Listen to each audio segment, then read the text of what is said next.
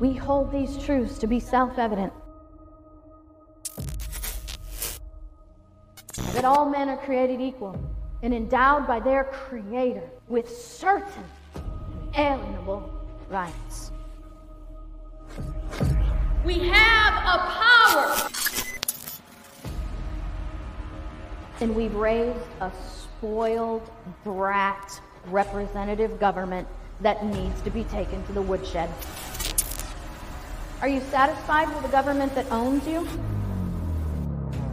There are churches who refuse to allow us to use their facilities to teach. Unspoken or even sometimes spoken rule that religion and politics don't mix. You wouldn't dare speak out against the government or somehow resist. Christians have to be involved in politics.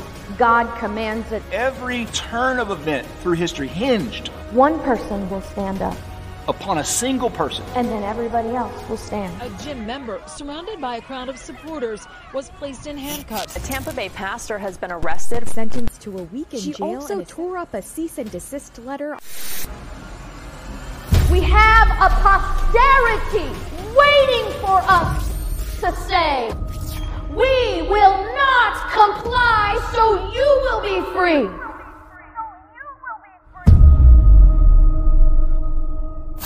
We have a chance to fight without bloodshed. But every time we comply, we establish a future where our children will not have that option. Why do we sit down when all should be standing? And why do we back down at the Rise and shine, liberty-loving patriots. Welcome to the Chris Ann Hall Daily Journal. Chris Ann Hall here, KRISANNEHALL.com, where we are liberty over security, principle over party, and truth over your favorite personality. Got a full guest room here today. JC over my right shoulder, Noah right here in the front, and we've got Noah's dad, Alex Newman. How do you like to be introduced, Alex? Patriot, journalist, educator. Go Gators! Yeah, actually, I am from the University of Florida. Yeah. I got my. You hear that, Nate? Go Gators, Nate. We have an Alabama fan who is always in our chat room, and he's always putting up his super chats as Roll Tide, so that we have to put them up there for the Roll Tide, and he loves to poke JC about that. But my JD comes from the University of Florida. Oh wow, I did not know that. Go Gators. Yeah. So it's like a family portrait. I know, right? So we're happy to have Noah here with us today, and very happy to have Alex with us today. We wanted to take a few minutes. We're obviously in a hotel room. We're on the road. We are at the Back to the Future conference. Back to the Future Freedom Speak conference in Orlando, Florida. Alex and I just finished speaking, and we just finished an interview with the New American. When is that going to be put out so our people can find it? Hopefully by next week. Next week. All right, great. So we'll have an interview with the New American out by next week. And you can see, look, no, all those people saying hello to you. So, Alex, I'm just curious, what's it like working for the New American? Well, I'm the senior editor there, and I'll tell you, I was at the University of Florida, and I was despairing. At the time, I was publishing articles in the Gainesville Sun and also the Alachua County Today. They were both, halfway decent, but I realized very, very quickly that the mainstream media was just not a viable option for a livelihood and to publish the truth. So I was really relieved to find the New American when I was in college and find out that they would take some of my articles. It's a great magazine. It's, in my opinion, the best magazine that exists on planet Earth. And that's why I write for them. Yeah. And we deal with great people. And, it's a joy. That's awesome. And you also contribute to Epic Times. Yes. Right? Yeah. You have that's right. significant involvement with.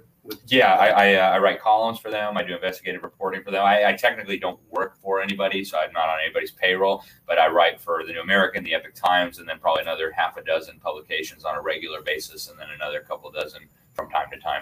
Well, our pastor's mother-in-law loves Epic Times. Oh, awesome. She thinks that it's the greatest paper out there. She actually gets the paper subscription and gets the actual newspaper It's a great newspaper. I tell you, I think it's the best newspaper in the country. It's not Washington Compost. It's not New York Slimes. It's legitimate, true journalism in the true tradition of journalism, where we're actually pursuing the facts, asking the hard questions, something that has been almost completely lost today. So I'm a subscriber to the newspaper. It comes to my door once a week. If you live in the big cities, I think DC, New York, you can get a daily edition, and they've got, I think, 22 different editions around the world. But the U.S. weekly edition is great. We need to find out how we get it delivered in Tampa. I'm sure Tampa's it'll come in the mail if you subscribe. Yeah, great. And they've got a great news reporting, stuff that you won't find in any of the fake media. So yeah. So I want to hear more about your presentation today at the conference, because it's really interesting. JC and I were listening on the way over. When we travel on the road, we're either audio booking it or listening to somebody's podcast or something like that. And we were listening to a podcast. Tell them who the podcast was. Yeah, so the podcast is Just Thinking. I was going to I'll probably talk about it a little bit in the next episode. We'll link all that, but it's justthinking.me is their website. And this was actually a 3-hour podcast they did on critical race theory. And so it's something that we research and study, or I certainly do a lot, and was very, very informative. So then we come right off the road to the conference, and you were up speaking not long after we got here. Yeah. And then you started going into a lot of that at the very beginning. So it was amazing. Yeah, we walk in, there you are, critical. What is that? So it was critical race theory. So it's amazing how you were exposing that right after we had listened to this in-depth podcast about it. So, but the sort of general theme you were dealing with, the American education system, public education system, and I speak to the folks about, where are we with that? What is your message when you speak about that? What are the things that you're trying to get across to people? Yeah, well, thank you for the opportunity to speak on this. And I start off by telling people that critical race theory is not the problem. It's one of many problems. And even if we somehow manage to get every element of critical race theory out of the indoctrination centers that like to identify as school systems, they would still be destructive. They would still not be a safe place to send your children.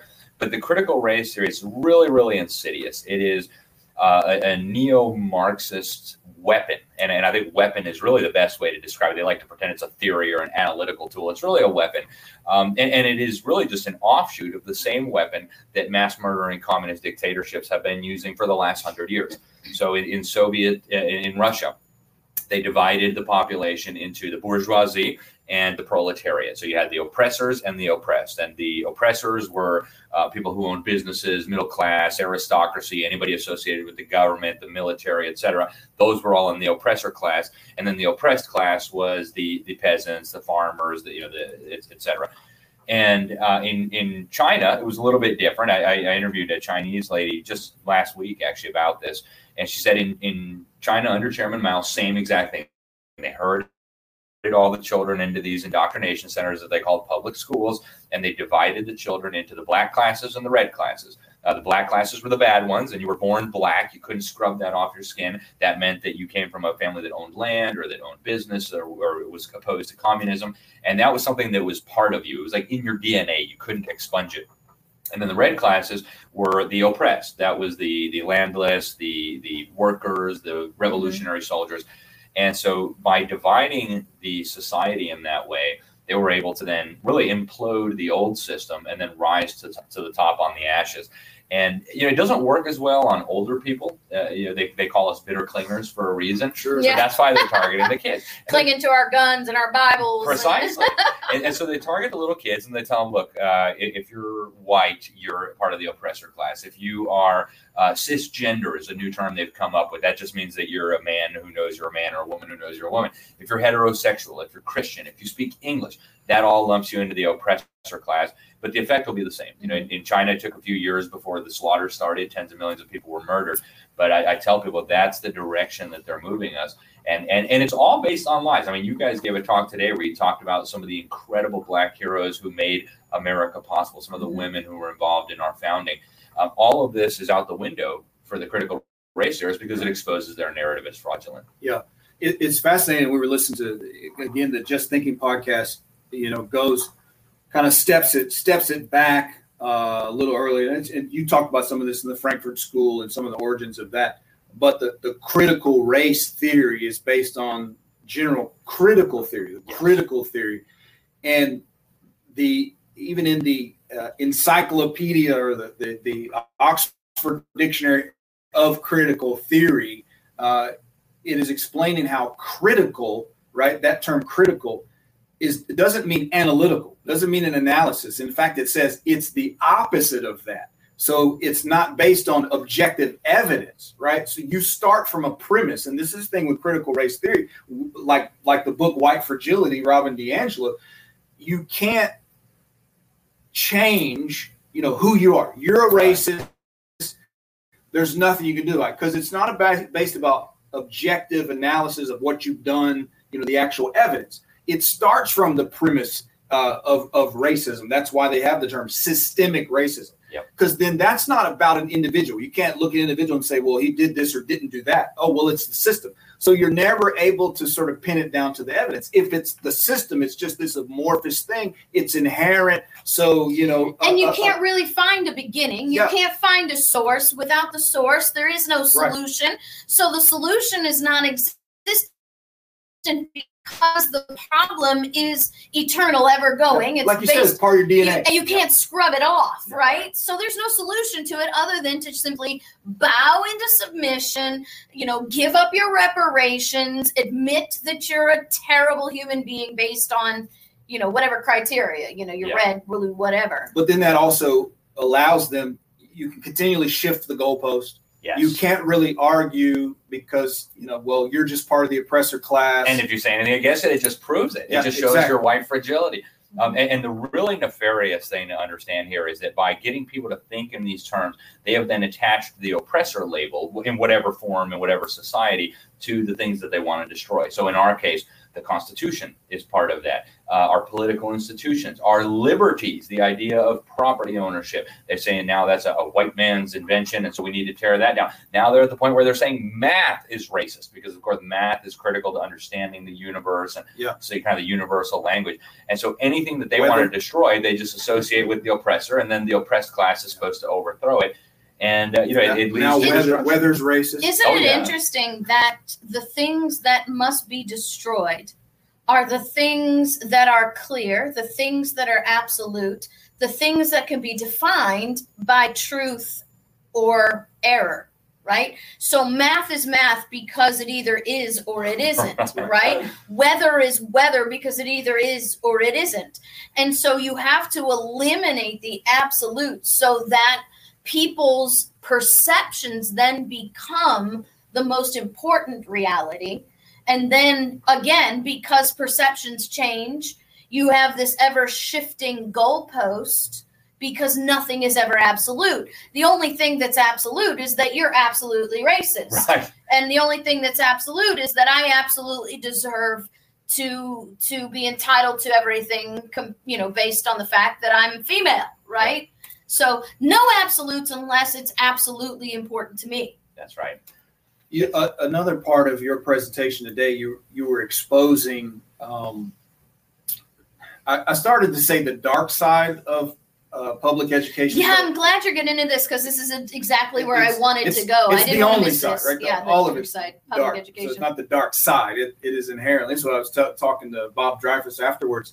Been in this fight since the 60s. Yeah. And I put this rhetorical question to him about our public American education system. I said, well, all this bad stuff that they're teaching, all the stuff that's happening, and the terrible results, we see in relation to being able to perform academically and what have you.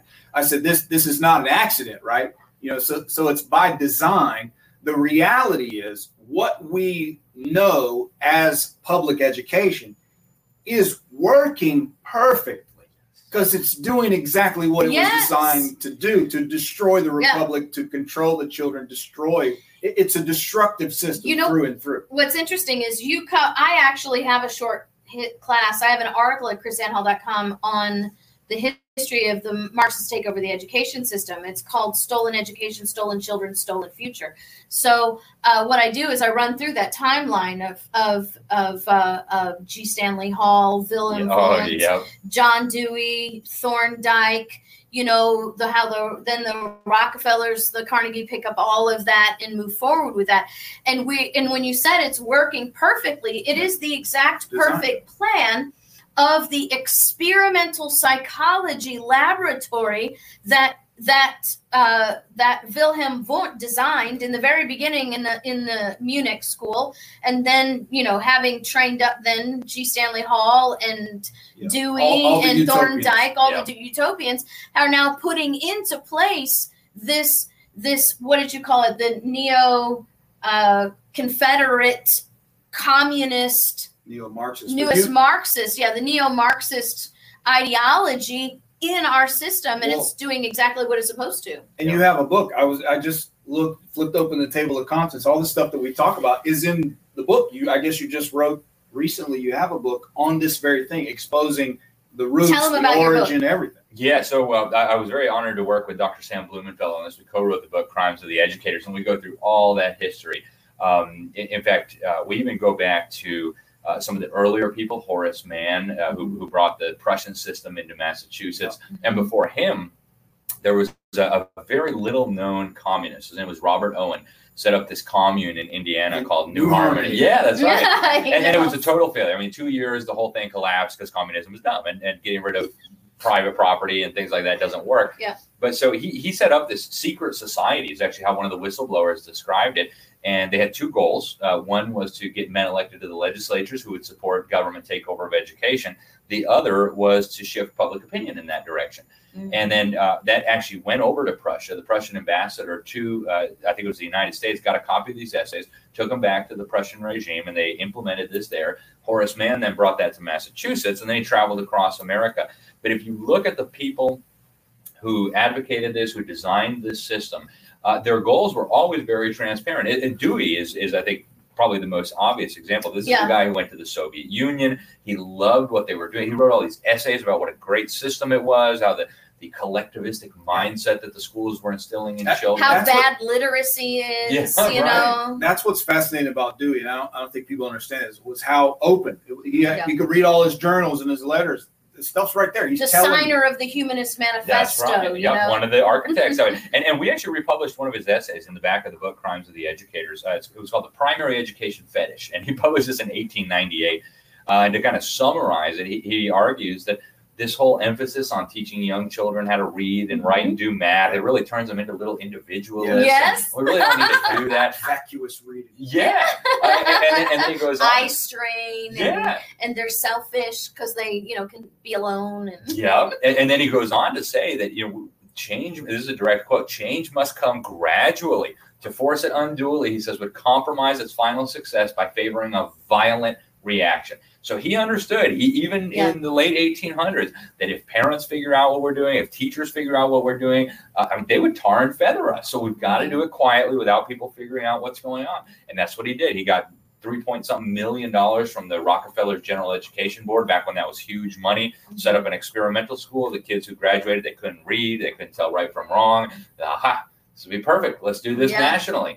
And the rest is history. And they couldn't jump from where we were in the late 1800s, early 1900s to a full-blown communist indoctrination system because they would have been tarred and feathered.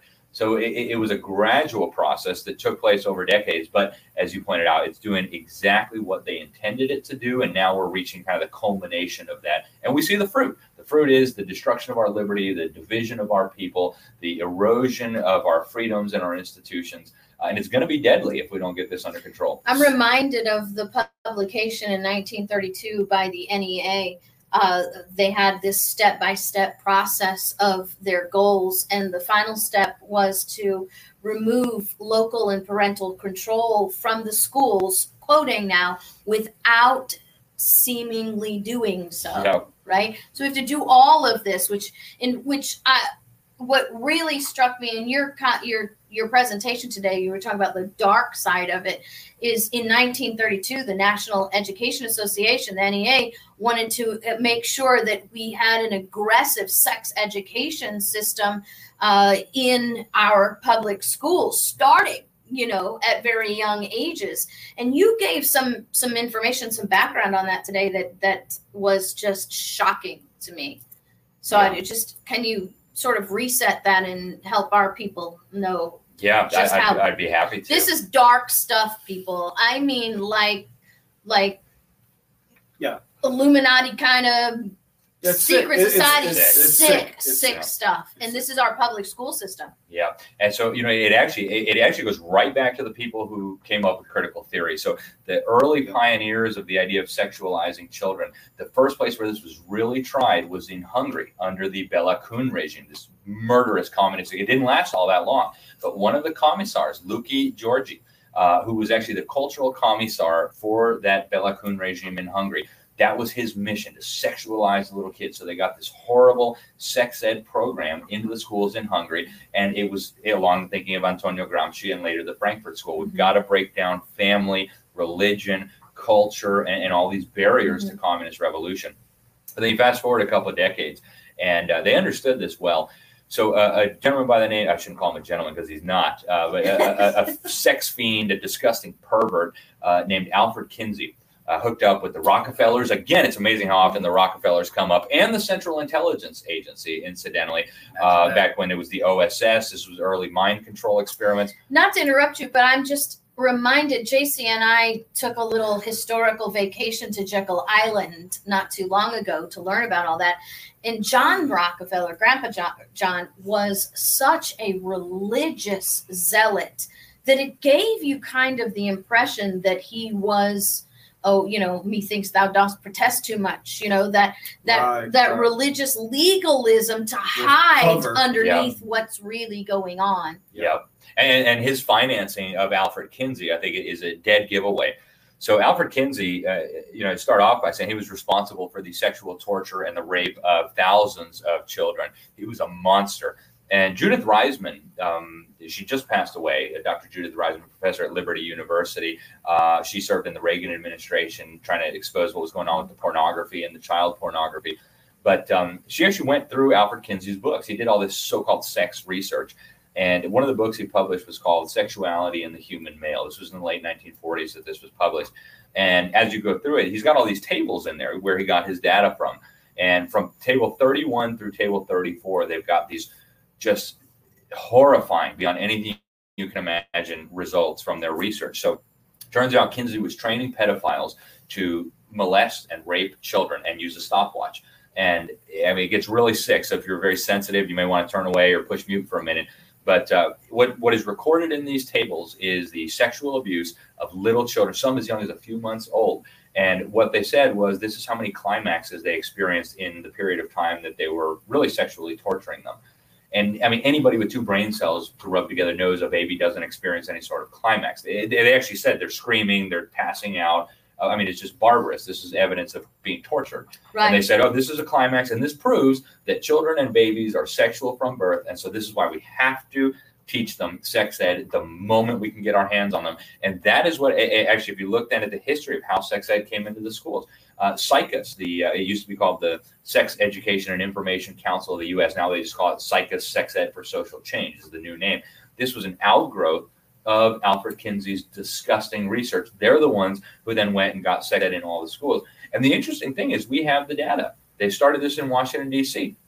And the premise was we're going to prevent STDs and we're going to prevent teenage pregnancy. Yeah. Exactly the opposite happened. Exactly the opposite happened. And yet they said, now we got to do it everywhere. So that's the sickness behind this. We created the problem, so now we have to create the solution that actually creates even more of the problem. Yep. And meanwhile, Planned Parenthood is getting rich. Our children are being destroyed with STDs and just the destruction of the family.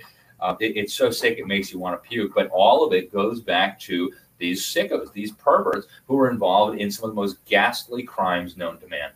Well, you have to first You have to teach this whole sexual education and the fact that you said that they say that children are born sexual beings. My background is science. So before I was in the Army, before I went to law school, I was a biochemist. And so I remember biochemistry classes teaching us the sexual nature of children from birth. It's actually a scientific thing now, right? We actually believe in the science world that this can be proven. But you have to teach this, right? And then in the same time, you have to teach evolution. You have to teach children that they're nothing more than souped up monkeys. They're just animals, right? Well, we eat animals. The lives of animals are not that important. But if we're just animals and the lives of animals are not that important, and then we have these hypersexualized beings who are now little people who can't understand the consequences of what they're doing, they now become pregnant. Well, it's okay. You can just get rid of it. It's not actually a human being. And even if it were, it's not a big deal because it's just an animal. So you train up children to have a disregard for life. Yep. And that true psychologists will tell you is one of the most psychologically damaging things that you can teach a child, is that their life has no meaning, and that you can rip a life out of a mom's body and it's not a big deal, because then that teaches them that they're just an accident, that they have no meaning in life. So you have kids that are not part of their society because they're now self-loathing, and all of this is about teaching people to hate themselves so they hate each other and they can be oppressed easily, right? Yep, that's exactly right. And the implications of teaching children these types of things are so obviously silly.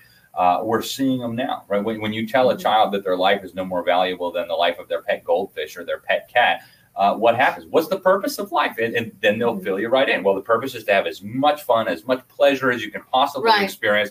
And that is the most empty kind of life. There's nothing to live for then except for just hedonistic pleasure. And it leads to what we see today, drug addiction and depression and suicide and all of what we're seeing today on warp speed coming out of our public schools. Well, but we raise up our children to know that they're chosen, that they're fearfully and wonderfully made, that they are a creation in the image of God. Their value of their life is not only valued in the family, but valued to God himself. Our creator believes that he, created us out of love, with intention, with a purpose, and there is no accident in life.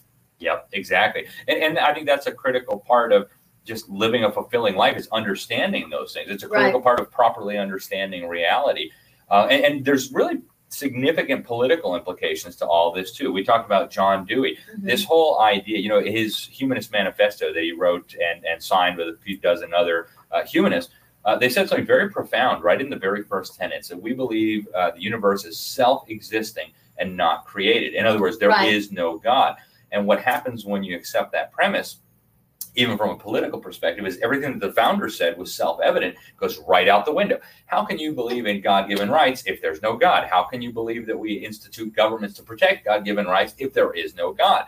And so the political implications of this worldview that they're instilling in our children are devastating to individual liberty and free government as well. Well, but the elimination of God is also the elimination of absolutes. That's right. It's elimination of a higher authority. So if you're not accountable to anyone, and then you're taught in the systems that your pleasure is the whole purpose of your life, right? Then you can go along and life has no meaning at all. Now there's no wonder that we have children killing children in the streets. We have children making children and no families. And it's just, the whole system, it's really, really hard to wrap your brain around. But the whole system begins at a beginning with these sick people who hate God, who hate life, who want to manipulate people in this socialist communist regime. Well, you've given this presentation lots of times, right? At least a couple hundred. This is on YouTube or somewhere. Where, if people want to see your presentation on the education system, where could they find that? There's a lot of different versions on YouTube. In 2019, I did a speaking tour across the United States where I gave different versions of it in churches and Republican groups and things like that. So if people go on YouTube or different video streaming services. You'll find it. Just look up, Alex Newman rescuing our children, and you'll find some variation of it. How do they get a copy of your book? It is actually now available again on Amazon for less than $200. Praise God! A new publisher bought the rights to it, so they're publishing it. You can also get it directly from my website. There's a story there. Yeah, so it went out of it was printed and it was selling really well for a few years, and then the publisher WND Books, the CEO had a stroke and they ended up in some financial trouble, so they stopped the printing, and then the used copies that were out there started really going up in price. So a lot of people don't want to pay a few $100s for a book. So now it is available again through Amazon. It's also available at bookstores again, and if you want to get a copy direct from me, I can send you a signed one. That's at libertysentinel.org/books. All right, great. And the title again? Crimes of the Educators: How Utopians Are Using Government Schools to Destroy America's Children. Awesome.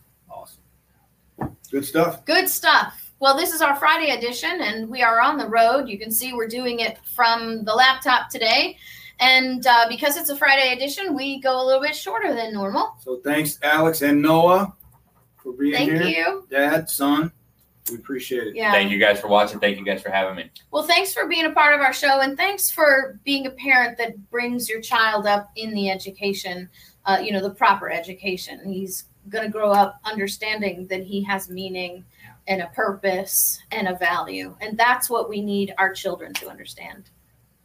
All right, guys, God bless you. We will see you on Monday. Awesome. Yeah. So we have an X. There we go. Nope, the next one. Up there.